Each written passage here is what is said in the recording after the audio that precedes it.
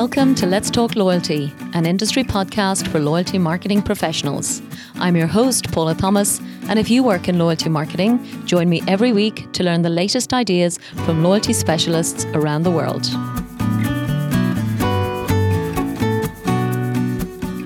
This show is sponsored by Comarch, a global provider of innovative software products and business services. Comarch's platform is used by leading brands across all industries to drive their customer loyalty. Powered by AI and machine learning, Comarch technologies allow you to build, run, and manage personalized loyalty programs and product offers with ease. For more information, please visit comarch.com. So welcome to the latest episode of Let's Talk Loyalty. And today I am delighted to be talking to one of the co-authors for what I believe is perhaps this year's top publication on loyalty, which is the Spotlight series from Harvard Business Review. So Professor Dan McCarthy is the Assistant Professor of Marketing of Emory University, and he joins me today as the third in the trio of authors from those particular articles. So regular listeners will know we already had Professor Pete Fader in episode 40 talking about lots of both the academic and commercial aspects of loyalty. And in episode 42, we also had Rob Markey from Bain & Company. So, Professor Dan McCarthy, first and foremost, welcome to Let's Talk Loyalty. Yeah, it's great to make it the full trio. Absolutely, I'm so happy. I feel fully connected to the academic world now, Dan. That and we just had this big webinar with Bain with reuniting the team. So wow. It's a small world. It sure is, absolutely. And I'm certainly following it very closely, and I know plenty of my listeners are as well. So in terms of your own background, Dan, it's amazing to see the kind of work you do. And I suppose it really gives me a lot of reassurance that we're in safe hands.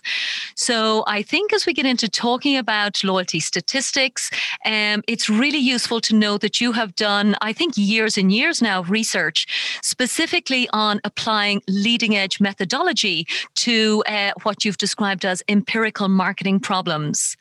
And I know when we were chatting before coming on air, you told me that you've actually, in fact, today, you'll be finishing delivering your first full semester talking about customer lifetime value over 24 individual lectures, which I think is just extraordinary. Yep, that's exactly right. Yeah, it's a full course. The course is literally called Customer Lifetime Valuation. And wow. I even had colleagues before I was teaching it who were saying, Dan, are you like, I know I like customer lifetime value as much as the next guy, but you can teach a whole course on that? Yeah. Incredible. Yeah. Peel back the onion on acquisition, retention, ordering, spend, how you do the modeling, how you think about the strategy, how you tie it to valuation, doing the customer centricity simulations, actually getting to experience it. I need 2 semesters. Well, that's brilliant. And I'm sure you'll be very happy to come to the end of the very first course. So before we get into all of the work that you're doing, Dan, as you know, we always start the show talking about your favorite loyalty statistic. And given that you are a statistician, I know you have 2. So I'm super fascinated. So please tell us, what are your favorite loyalty statistics? Yeah, one is if you use the traditional customer lifetime value formula, the one that we've been taught, kind of in your introductory marketing course when you're taking your MBA, that formula will often severely discount the value of your customers up to a factor of 3, relative to what you would get if you actually used the right formula. And so, one of the things I've often heard from some marketers is, I know this formula is not correct, but, hopefully it'll be directionally accurate. It's going to sort the customers properly. And it can't be that bad, right? Maybe by 30%, right? Yeah. No, it's actually a really, really bad formula. Wow. Severely flawed. Yeah. And it's not one of those errors that kind of cancels itself out across the customers. Some customer bases, the factor will be smaller than 3. For others, it might even be a little bit larger than 3. So it may average to 3, but you basically, you really would not be served well by that formula. And have updates to that formula been published, Dan, or is this what you're seeking to educate on? Even a very, very basic extension of that formula would work remarkably well. So in fact, I'm just talking about the customer lifetime value course that I teach. Yeah. I actually teach them a formula that largely solves the problem. So could we have more sophisticated methods? Definitely. Sure. But at least it allows for kind of the fundamental error that formula implies, which is really that every single customer has the same loyalty. They all share the same retention rate. Oh my goodness. Yeah. And so even if you've got a class of undergrads, MBAs, they're just in their second year, they haven't had a whole lot of quantitative background. To move just from allowing for just that one single retention rate to just allowing for two. Wow. It's actually not that hard to do. You could still do it very easily in Excel. And so really that's kind of gives you the bulk of the benefit of stepping away from that formula. So it's really not hard. That's why it's so surprising to me why we haven't seen this being done more. Okay. My goodness. And I know you mentioned you have a second favorite loyalty statistic, Dan. Tell us exactly what is the second one. The second one, it's not quite as much of a statistic as it is an interesting empirical fact. Okay. and it's that the companies can exhibit something called the retention smile. And I find those companies that exhibit it to be particularly interesting. Okay. And what it is when you think of a retention curve, basically what a retention curve is supposed to represent is kind of the number of customers who are still with you as a function of the number of months since those customers were acquired. So you acquire 100 customers, and then over time, some of them peel away. And what the retention smile basically is highlighting is the fact that some of those customers can actually come back. Now, I think there's kind of meta questions about, did they actually leave then? Or is it that customers can have kind of a hiatus before their purchasing tends to come back upwards? I think that that's kind of an empirical question. It depends on the data set. But empirically, if you just look at the total amount of activity from a cohort, it is a fact that it kind of can go down, go flat, and then come back up again. And basically, if you ignore that lip back upwards, for one, you're going to even more severely discount the goodness of that cohort. And especially when we start moving into, as you know, customer-based corporate valuation, which is the area of my focus, typically those companies will be severely undervalued because companies that are growing really, really quickly, you're not really going to see a whole lot of customers in that lip because they're acquiring so many new customers. So those could be really, really promising businesses because of this loyalty aspect of the customers. Wow. That's brilliant. And I've never heard of a retention smile. So that's definitely something that I will be exploring a huge amount. What I really loved actually, Dan, about, I suppose, your career already to date is the fact that it does span both the academic world and the commercial world. So I know you take statistical valuations around customer lifetime value. You've built your own companies because you're on your second one. I'd love to hear a bit about Zodiac first and foremost, and the current company that you're running with Professor Fader. Yeah, Zodiac, it had gotten started with Professor Fader. He was my advisor in the PhD program. And basically we were extending some of the statistical models that he had built for customer lifetime value. And based on one point, we're like, why don't we just make a business out of this? Wow. Essentially, originally, we were thinking about an application to help asthmatic kids, and that would have been a wonderful application of the models.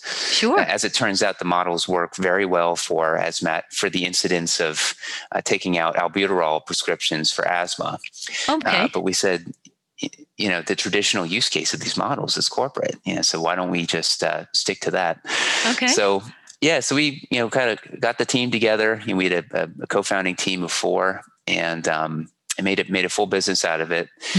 We kind of went down the traditional VC, fast growth route. Wow. And so I learned so much along the way.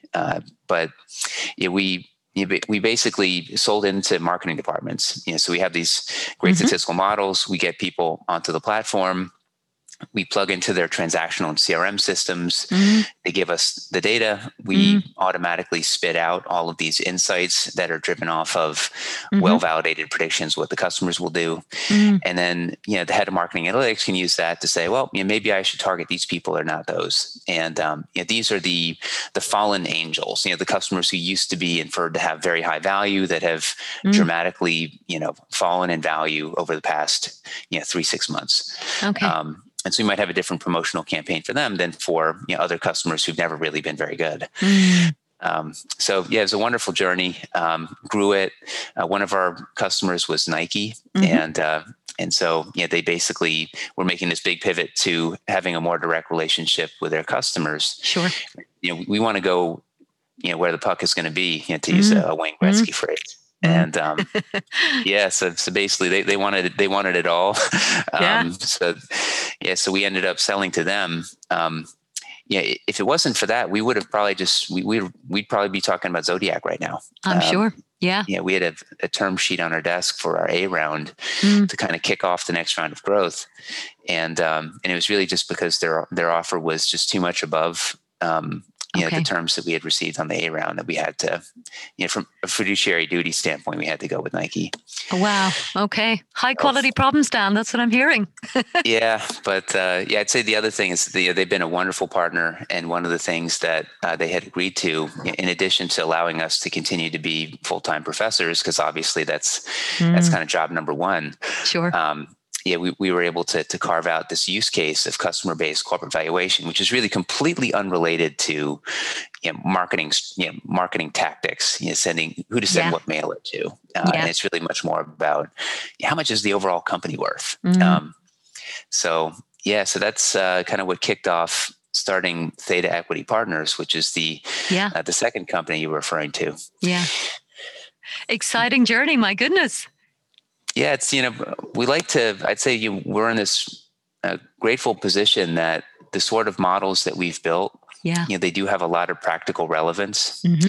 And so, and also I'd say, especially here at Theta, because this is also my main area of research study, it just exposes these are the problems that people are interested in. I mean, I've learned so much about, kind of the open problems and what matters to practitioners. And then also, they're also much more willing and able to supply data sets to be able to answer those questions. So it's really, in some sense, it's been an accelerant to my research, not a distraction. Wow. Drawing that fine line, I think it's, you have to be diligent about it. Sure. Yeah, I can hear how busy you must be. But what I loved actually, Dan, was just the whole idea that your research is helping, I suppose, the worlds of marketing and finance really start to translate things for each other.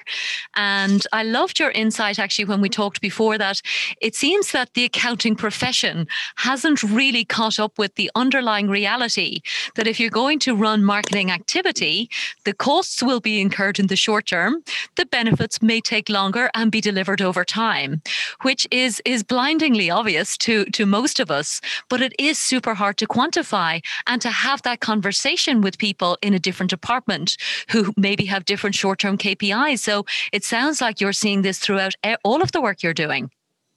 Yeah, no, that's exactly right. Companies, they acquire customers today. They have to expense that immediately. They get this ongoing stream of revenue from the customers after they're acquired. Yeah. And the big problem is, so people say, we need to get the customers onto the balance sheet then. And because they're an asset. And philosophically, I agree. Customers are an asset of the firm. Sure. Practically speaking, it's going to be impossible to get the accounting standards boards to do that. Totally. So I think the solution, and in fact, the CFO won't want to do that because for tax purposes, they'll probably want to depress current period income because that's better from a net present value of your tax liability standpoint. So very few people will actually want that. I think the main thing that we want is transparency about the value of the customers. And we don't need to have customers on the balance sheet to do that. What we need is we need the right set of simple measures that summarize how the customers are doing. how they're repeating, how many customers we're bringing in, the economic value that we're driving from them. And if the company were to disclose those measures, investors are going to have all that they need to be able to bake that into their valuation model. Wonderful. So, yes, that's the fundamental claim that we would make. And I would definitely reference the Harvard Business Review article that I've already mentioned. So again, I've already linked to that one before, but I'll make sure it's there again. And funny, when I was rereading it today, Dan, the particular case that you mentioned with Revolve and their IPO, I know that's an extraordinary company. And actually, I wasn't a customer of the company when I first read the article, but I think because I was researching it for the podcast, it's now come up on my Facebook feed, and now I'm buying overpriced dresses. So I have to say it is a brilliant business. So any ladies listening, definitely go and look at Revolve. But in all seriousness, the metrics that you mentioned, Dan, in terms of understanding the valuation of a company like Revolve, what are the 4 key inputs that you're saying really should be transparently shared by companies like Revolve for investors to get a full sense of their true value? Yeah, nothing that most of these companies aren't already disclosing at some point. Well, maybe not every company, but a bunch of companies. Okay. And so the 4 behaviors that we really want to pin down are acquisition, retention, ordering, spend. How many customers are you bringing in? How long are they staying? How many orders are they placing? And how much are they spending on those orders? So those are the 4 things that we need to know.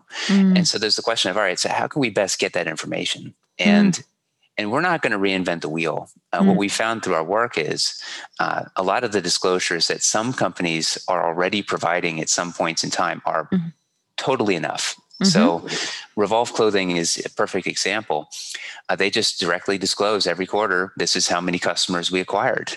And they also disclose this thing that we endearingly now call the C3, which is the customer cohort chart. And what it represents is cohort by cohort. So group the customers by when they were first acquired. Okay. And then show the total amount of revenues that you got in subsequent periods for those cohorts. Okay. And so, so over time, the total height of the bar represents total sales, but we're kind of chopping it up by acquisition cohort. And that's just telling us so much about actually all those processes: acquisition, retention, ordering, and spend. So that is a wonderful disclosure that many, many companies are already disclosing. We just have had this slew of new companies that are stating their intention to IPO, including DoorDash, Airbnb, and Affirm. And all 3 in one form or another disclose that chart. So again, we're not trying to ask for things that companies aren't already disclosing. What we're doing is we're hoping that more companies disclose them and that they disclose them more regularly. So not just in their pre-IPO prospectus. We want to see that being disclosed every single quarter, or at the very least once a year in the annual report. And if we could get that, we consider that to be a win. So so it's disclosures like that. Obviously, for orders, if they just disclose total orders over time, which is again a very common metric that Revolve and Wayfair and many other companies disclose already. And then revenue, we get revenue. Companies have to disclose that every period. So in terms of pinning down the spend process, we get that kind of for free, as long as the companies are providing some amount of disclosure about the others. Okay. So that's it. There's really not a whole lot to it. It's not competitively sensitive because, again, these are all disclosures that many companies are already providing, and we're not asking for, competitively sensitive information. So we feel that this is kind of strikes that just right balance where companies, they'll feel okay with disclosing it because it's not giving away the farm. On the flip side, investors are getting a tremendous amount of information, so their valuation models will be greatly enhanced. And I think those are the sort of trade-offs that we'll be needing to make when we're thinking about what disclosures to propose to FASB, the SEC, or their international counterparts. Okay. And then, if you think about the audience of this show, Dan, we're generally running structured points-based loyalty programs, lots of them in retail, whether it's e-commerce or traditional retail. What do you see? Would you attribute a huge amount of the work that we do as an industry to driving those customer assets? Very much so. Yeah, Great. and in fact, I think a lot of the work that we've been talking about is a way to get much needed respect to the marketers and power to the marketers, but then Brilliant. also Yeah. accountability to the marketers. So I Yeah. think for quite a while, it's been harder than it should be to really pin down, this is exactly the value that's being created by marketing. But what everyone will fully agree on is it's the marketing department that kind of owns those customer relationships. They're the ones that are in charge of managing the Yeah. customer portfolio over time. Sure. So this work is just a way to be able to say, this is how the goodness of the customers has been evolving. We really care about that. We can show that it's extremely important. And so we should be giving them more responsibility. But again, it's giving us a tool to be able to hold them more accountable as well. Absolutely. And to our comment earlier, Dan, it also gives us the shared language, because what I've talked about on this show many times already is, just the fact that it should be a C-suite conversation. And I really believe with people like you and Pete and Rob driving those conversations, it's no longer just sitting within the marketing department. I do believe that's where it suddenly becomes much more relevant. And I suppose actually that brings me on to, the current year and the impact of COVID. From a statistician's perspective, would you have any insights in terms of what's changing behavior-wise? Well, certainly one thing that we're seeing, actually, maybe if I could just kind of close with one point about the loyalty programs, because I know please. that, it seems to be, it's a particular interest on the show. Sure. And this was something that we've been spending a lot more time thinking about recently. We have this valuation hat that we have been wearing almost, not perfectly exclusively, but very, very heavily, because that's been the focus of Theta. Yeah. And but we think that this work has tremendous implication for the management of the customers as well. And the way that we'll go about framing the value of some sort of a marketing tactic is we have our model for kind of the baseline. If the company was not to pursue this measure, this is our best guess of how the customer base will evolve, how many purchases they'll make, et cetera, et cetera. Wow. You're kind of broken down along those 4 dimensions. Sure. And so then the question is, what impact did a particular program have? And so then what this can do is it can give us kind of the baseline off of which to measure the value of that program. And so do we expect acquisitions to be higher or lower? Do we expect retention to be higher or lower? Is it a program? Is it some sort of a fee that's going to be charged? And so then if there's a fee, then we have a very good sense for the amount of revenue that we'll get from the fee. So this is a way to be able to quantify kind of the value of that initiative. And I think to your point about creating a common language, now we can suddenly think about a marketing tactic in the same way that a finance professional would think about a capital project. And I think by speaking that language, whether it's a loyalty program that we're initiating or we want to change some of the features of the loyalty program, the idea would be you can run some sort of an experiment, use that to get some sense for how those 4 drivers are changing. And then use that to create a project finance based argument that you can present to the CFO and say, well, if we did this, this will be the initial investment, this will be the payback period, this will be the net present value, this is going to be the internal rate of return. And I think that's going to be much more likely to get basically pass the CFO's the CFO's desk to get through. Yeah, to get the scrutiny. No, I love that. And again, from my own MBA, which, as you know, is 10 years ago now, we were taught exactly those kind of concepts. I do believe, it's very sophisticated, but increasingly important. So I know everybody in my industry shares a love of customers and customer centricity.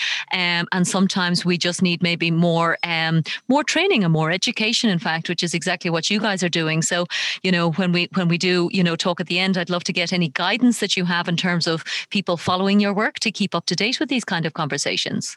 Yeah, I think, in addition to the training, it's also, I think it's mostly just if you understand that philosophy, which is hopefully something that everyone can kind of intuitively gets. Totally. then if you have the right people on the team or the right, external partner, that can help kind of translate that. And, and maybe the first few times, you need that outside help, but then over time it kind of becomes part of the muscle memory, and then you can kind of just do it all yourself. So, so I think, you don't have to learn everything before you can get started. I think if you have the right people on the team, you'd be able to kind of generate those quick wins and get the ball rolling. Absolutely. Great stuff. The next one, sorry, we didn't finish on one of the points. What was my, I got totally wrapped up in that one. Yeah, COVID, that was it. Tell me, Dan. Yeah. So actually I just did, because a lot of people, they'll show these, and everyone's probably read those popular media articles. You have the effect of COVID, and they see some chart of sales for restaurant meal delivery companies. The sales are going up, or restaurant sales, those are moving down. Sure. And and certainly that's all well and good. But what I'm wondering as a customer person is, what's going on with the customer behavior? Yeah. And so I took a look. Actually, there was this credit card panel data company called Second Measure. Okay. And I just said, hey, they're friends of mine. They gave me this data on Wayfair and on Blue Apron. And so Wayfair is this online e-commerce only furniture company. Okay. And Blue Apron is a meal kit company. Yeah. So every period you pay your regular fee, you get the box of ingredients, and you use that to prepare your meal more quickly than you otherwise would. Sure. I said, just give me a lot of the granular data for these firms. And I'd love to just take a look, and I'll write something and obviously sing your praises in the post. Sure. So it culminated in this little article that I wrote maybe a couple weeks ago, just comparing and contrasting, like what happened with these firms. Yeah. And it was really interesting. What we saw was for both of them, there were a lot of people who were stepping their toe in the water for the first time. Okay. So there were a lot of new acquisitions. They were kind of acquisitions were going along one trajectory. The COVID hits, and boom, you just see this bump upwards. So that was definitely noticeable across both of them. At Wayfair, we also saw this big boost to repeat business from all of their existing customers. Wow. Again, it was really interesting to see, kind of as you'd expect, there wasn't really much of a retention smile, kind of to go back to the original, idea we were mentioning in the 2 facts of the day. So it was just kind of going down and down and down. Again, as you expect, you acquire customers, you get the most orders when they were first acquired, and then it kind of falls. But then we hit COVID time, and it's as if the trajectory completely changed, and you saw this camel-like hump. Wow. Yeah, where it just kind of bumped up again across all of them. And so we were seeing basically 100%, 150% growth in the amount of business that they were getting relative to what they would have gotten. Wow. So very, very significant increases in activity at Wayfair. Yeah. Now at Blue Apron, we didn't really see that.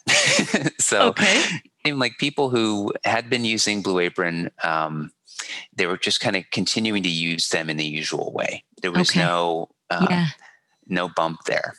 So again, what it's doing is it's saying, all right, we're seeing the sales boost, but where is it coming from? And what this is telling us is, I think a lot of consumers right now, because they're cooped up at home, they know they can't go to the stores they usually go. They're kind of playing the field more. Yeah. And they're trying a lot of different brands that they wouldn't have tried if we weren't in COVID times. And then at some businesses, especially industries like furniture, where literally 86% of all furniture purchasing used to happen in stores. Now they don't have that option anymore. Yeah. Well, you become kind of the only game in town. There you'll see existing customers placing a lot more orders. But that in general, for those existing customers, I think the trends can be a little bit more nuanced. Depends on the category. Absolutely. Yeah, they're great insights. And I've certainly been trying more myself online. I don't know about you, Dan, but things like, juices. So, I think we're all becoming more health conscious. And yet I don't want to go to the store and, risk making contact, in order to get those. So I've been subscribing, for example, to particular products like that. So I definitely think there is a willingness. I do also think, though, there's in some ways a regression to just trusted brands. So I think, you really do see people, I'm hearing anyway, lots of people kind of going, okay, we trust these guys. They've always taken care of us. So I think that the level of trust required, and maybe it's an opportunity for those newly acquired customers as well. I do think they expect much, much more than they have in the past. So, so I think there's lots of insights coming through. So really interesting to hear that you're doing a lot of work in that space. Yeah, if you're a direct to consumer brand, this is a very crucial time for you. I think if you leave a very good first impression, there's a lot of people who'll be willing to give you a try. And then the question is, was it a good experience? And so this is kind of their moment of opportunity that would not have come around, or it would have come around at significant expense, lots of Facebook ads. Totally. So yes, I got to admit, for me, certainly I've been ordering a lot more off of restaurant delivery companies. So I'm probably now a customer of all of those restaurant meal delivery, from like DoorDash and Grubhub and Postmates. Yeah. But certainly, my trusted brand, Amazon, I'm doubling down on. I'm probably tripling down on them. And the other big one, I just moved into a new house this past Thursday. Congratulations! And I got to say, the purchase of the home, this was in part. I think there was a COVID part of it that. I have a 3-year-old child at home, and to have the big backyard, and in general, there's just a lot of appeal to having a little bit more space than I had before. Yeah. So yeah, just there's so many ways that consumer behavior is changing. I think that the $1 million question right now is I think there's two main $1 million questions. One is, what happens after COVID is gone? Totally. We have the vaccine now. Let's roll forward the clock to summer or fall of next year. Yeah. We know that people will kind of be changing their behavior in some ways. How much will they be going to the restaurant meal delivery companies? Don't know. Yeah. So I think that's a big empirical question. I think the other big one that's also really underappreciated is how things look on the supply side. So I think everyone tends to obsess about, where is consumer demand going to be? How's that going to change?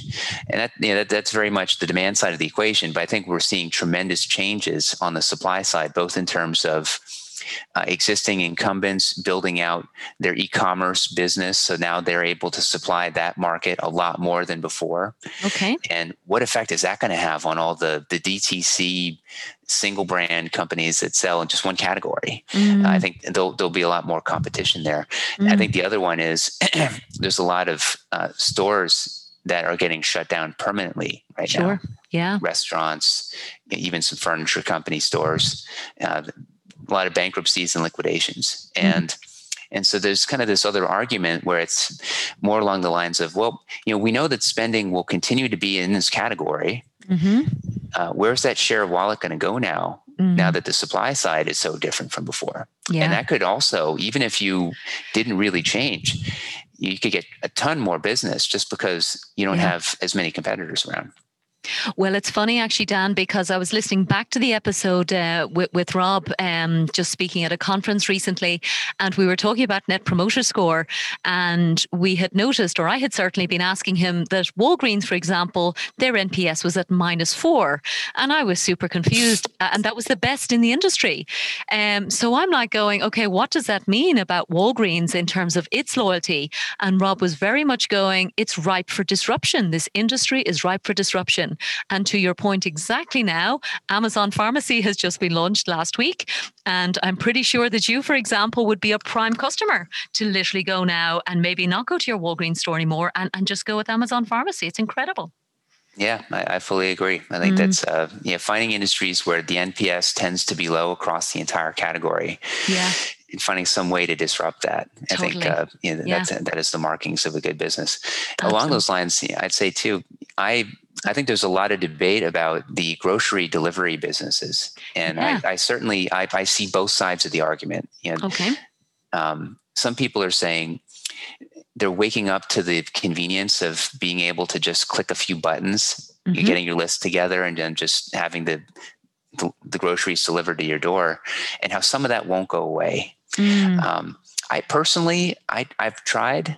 And during the heat, during the worst of COVID, we were using them a number of times. So we kind of forced kicking and screaming. And we had a number of very bad service experiences. Sure, I did too. And and so, I'm kind of saying, if you force me to, if you put me in the middle of a pandemic, sure, I'll use it. But if I'm not, I'm going to go back to the grocery store. So that's one where I don't know. I think maybe the truth might be a little bit in the middle. Absolutely.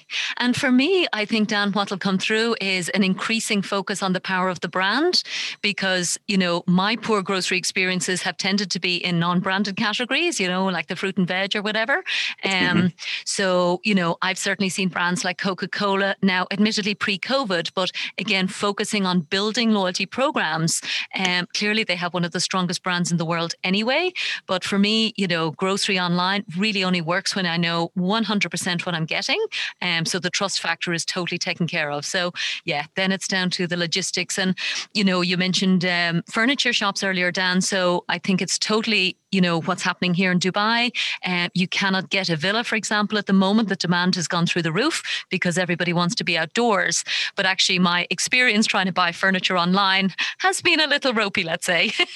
Well, maybe that's, only initially in COVID. So hopefully now it's all kind of settling down. No, it hasn't. No. At least here.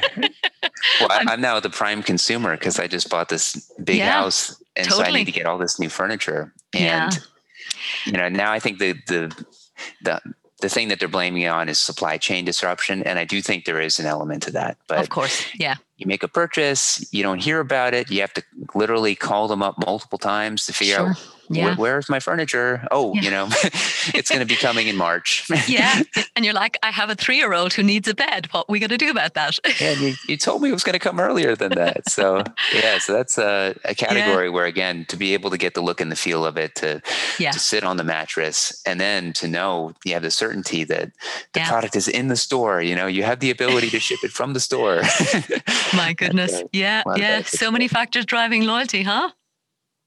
I think that's it keeps us gainfully employed for quite a while, hopefully. It definitely does, Dan. The other one I wanted to ask you about was very recent news, and I suppose because you work with so many in the the VC community and just kind of the equity side, there was a particular company I think I mentioned to you that was recently launched that is basically giving its customers equity as rewards. So I'd love to just hear any thoughts you have on this as a new model for loyalty programs. Yeah, I think it sounds very interesting. Certainly, I can understand how if you gave even a really token small amount of equity to somebody, that they'll feel a compulsion to buy from that brand that they would not otherwise have under any other scheme. So certainly I could see there being this tremendous return on investment to that piece of equity. Okay. I think at that point, the devil's in the details. So figuring out, I saw that they had to register as a broker dealer. So you need to have a way of, first pricing the companies when the stock goes into the account. What are the rules around how long they need to hold it before they're able to sell it? Presumably, you'd want them to hold it for a while because if you hold it immediately, then it will remove that incentive. So, a lot of question marks. I can see it being logistically complicated because opening up a brokerage account is not the easiest process in the world. So they'll need to really think about that. But if they're able to, hopefully those would be surmountable issues. I think especially if there was a way to offer something like this to the whale customers, the big ones where for them, I could see the dollars really being there. Totally, yeah. For the little winnows, certainly if you have to, the come along for the ride, and maybe some of the little winnows will become the whales in the future. But Yeah. I think there the ROI might be a little harder to justify relative to the cost of the program. But Sure. But certainly it gives you a lot to work with. Having that. If you can really buy into the fact that a $5 equity investment will create $100 worth of new spend, that's a powerful thing to be able to fall back on. Absolutely, yeah. And for listeners, the name of the company, it's called Bumped. It was literally launched in November 2020. And I suppose, again, it's high publicity and lots of fundraising just closed. But literally, I suppose, when you start saying that, customers stop shopping with competitors, as a marketeer, that's obviously a dream outcome. As you said, the devil is in the detail, Dan, and I'm sure there's very much a very specific socio-demographic, I suppose, that will even be excited by a proposition like this. But I suppose I love innovation. So it's just lovely to see kind of a brand new idea that's coming out in the middle of an otherwise chaotic year. Yeah, there's a lot of really interesting innovations. So that's kind of the one side where you're giving a bit of equity to the customer. Yeah. Another thing I've seen very innovative that's just starting to happen right now is selling a bit of the equity to investors. And by that, I mean, imagine that you're a customer of a certain company and you buy a whole bunch of business. Imagine it's something like Blue Apron, where you've got this monthly recurring revenue. If you had a way of being able to sell ownership of part of that contract, that customer contract, to a third party, how useful that could be to that company like Blue Apron. So we're actually seeing companies do that now. There's a company called Pipe where they're basically doing this for software as a service contracts. So again, it's the same idea as like a Blue Apron, but just a different industry. And they're literally selling those customer contracts to investors.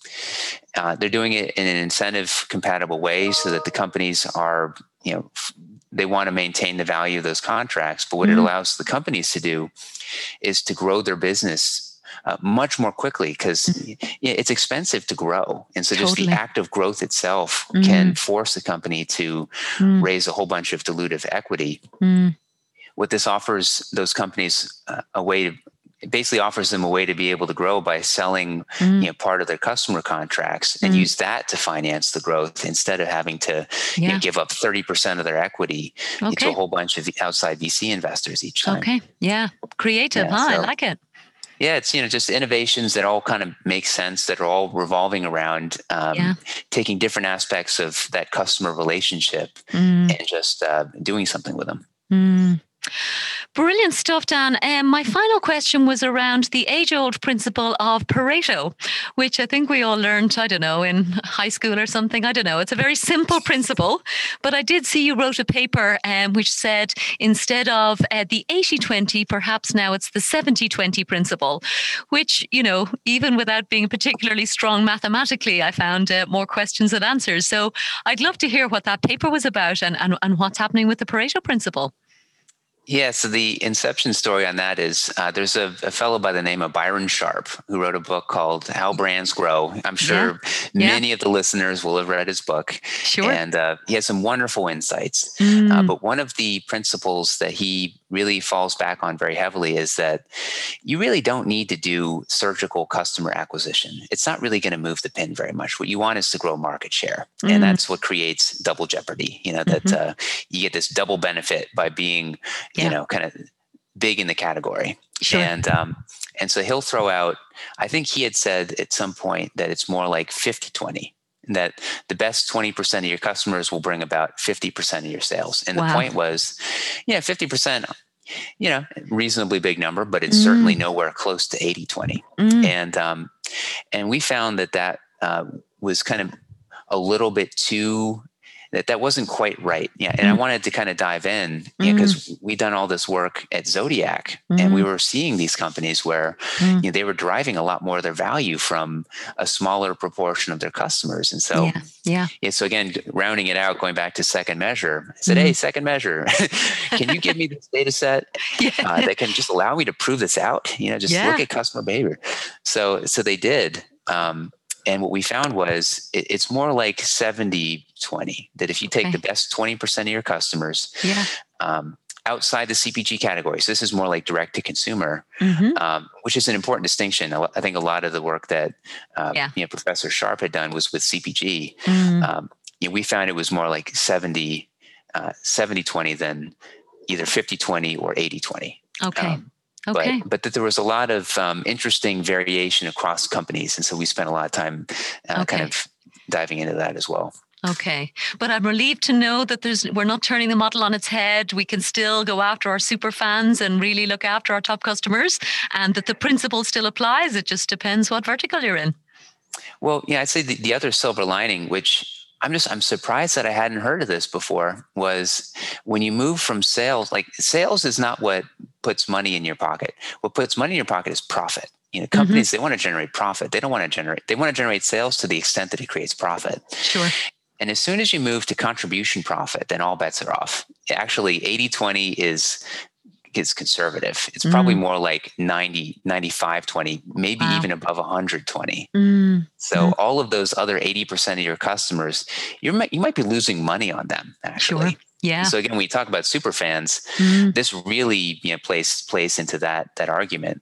Just empirically, I think, even though we didn't have as much data in the specific data set that Second Measure had supplied to us, in every example that we've seen where we had profit data, the ratio was significantly more concentrated for profit than sales. My goodness. Wow. And again, certainly because I'm in B2B, Dan, as you can imagine, we're laser focused on, where's your profit coming from?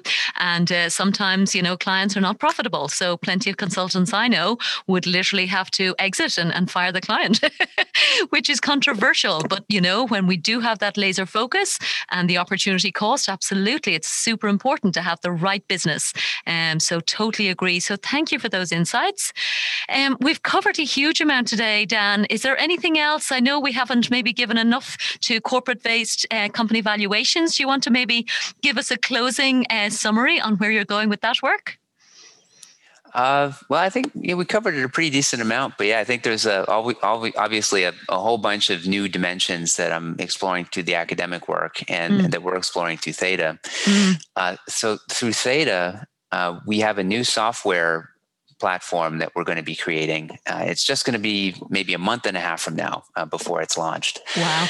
What it's going to allow us to do is basically to take in transactional data in much the same way that Zodiac had done and be able to spit back out all these CBCV outputs, much the same way that Zodiac had spat out the marketing outputs. And so what we hope is it's going to allow us to even further democratize access to these sorts of methodologies. So I think there's a lot of brands where, imagine you're that fast-growing D2C brand that you don't have a whole lot of budget, but you really want to know how are my customers doing. To pay like a bespoke kind of consulting type fee arrangement might be a bit more than your budget can handle. But I think by reducing our costs, we may be able to reach a price point that would be appealing to them.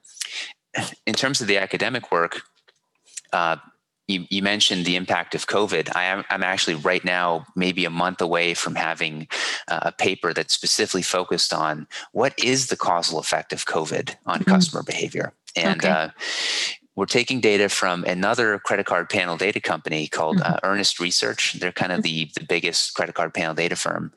And we're using their data in conjunction with a whole bunch of other data sources, geolocation data, employee time tracking data, to be able to kind of say, COVID caused this effect in customer behavior. Wow. So I'm very excited to be able to release that, but again, probably more like a month or so before those results will be out. My goodness. So for people who want to follow your work, Dan, where is the best place for them to link in or connect with you? No pun intended. LinkedIn would be one. Perfect. So great. Certainly Daniel McCarthy on there. Preempted that one, yeah. The other one would be Twitter. So I use both a lot. Okay. LinkedIn is where I'll tend to put the articles. I'll also put some of the longer form posts. Okay. On Twitter, it gets some of my more speculative posts. So I'll certainly cross post a little bit, but you'll see a lot more of the small tidbitty type content that just happens to come to mind one day, and I'll just put it out there. Okay. So so definitely do follow me on both. D_Maccar, MCCAR is my Twitter handle. Okay, great. And we'll link to that as well in the show notes. Is there anything else you wanted to mention, Dan, before we wrap up? I say, thanks so much for having me. This has been wonderful. And as you can tell, I tend to focus traditionally a little bit more on the corporate valuation side. But as you can see, there's just so much to think through, so many implications for how it ties to the management side. So I really hope that we can kind of continue to build this bridge and over the course of the next year or so, just make this common language both for marketers and for finance people. Wonderful, wonderful. Well, I'll certainly be keen to check in with you in the future and stay in touch, Dan, because I will again say I'm super grateful. You guys are doing this work and thinking it through for us as loyalty professionals. So from my side, I just want to say Daniel McCarthy, Assistant Professor of Marketing at Emory University. Thank you so much from Let's Talk Loyalty. This show is sponsored by The Wise Marketeer, the world's most popular source of loyalty marketing news, insights, and research. The Wise Marketeer also offers loyalty marketing training through its Loyalty Academy, which has already certified over 170 executives in 20 countries as certified loyalty marketing professionals. For more information, check out thewisemarketeer.com and loyaltyacademy.org. Thanks so much for listening to this episode of Let's Talk Loyalty. If you'd like me to send you the latest show each week, simply sign up for the show newsletter on letstalkloyalty.com and I'll send you the latest episode to your inbox every Thursday. Or just head to your favourite podcast platform, find Let's Talk Loyalty and subscribe. Of course, I'd love your feedback and reviews, and thanks again for supporting the show.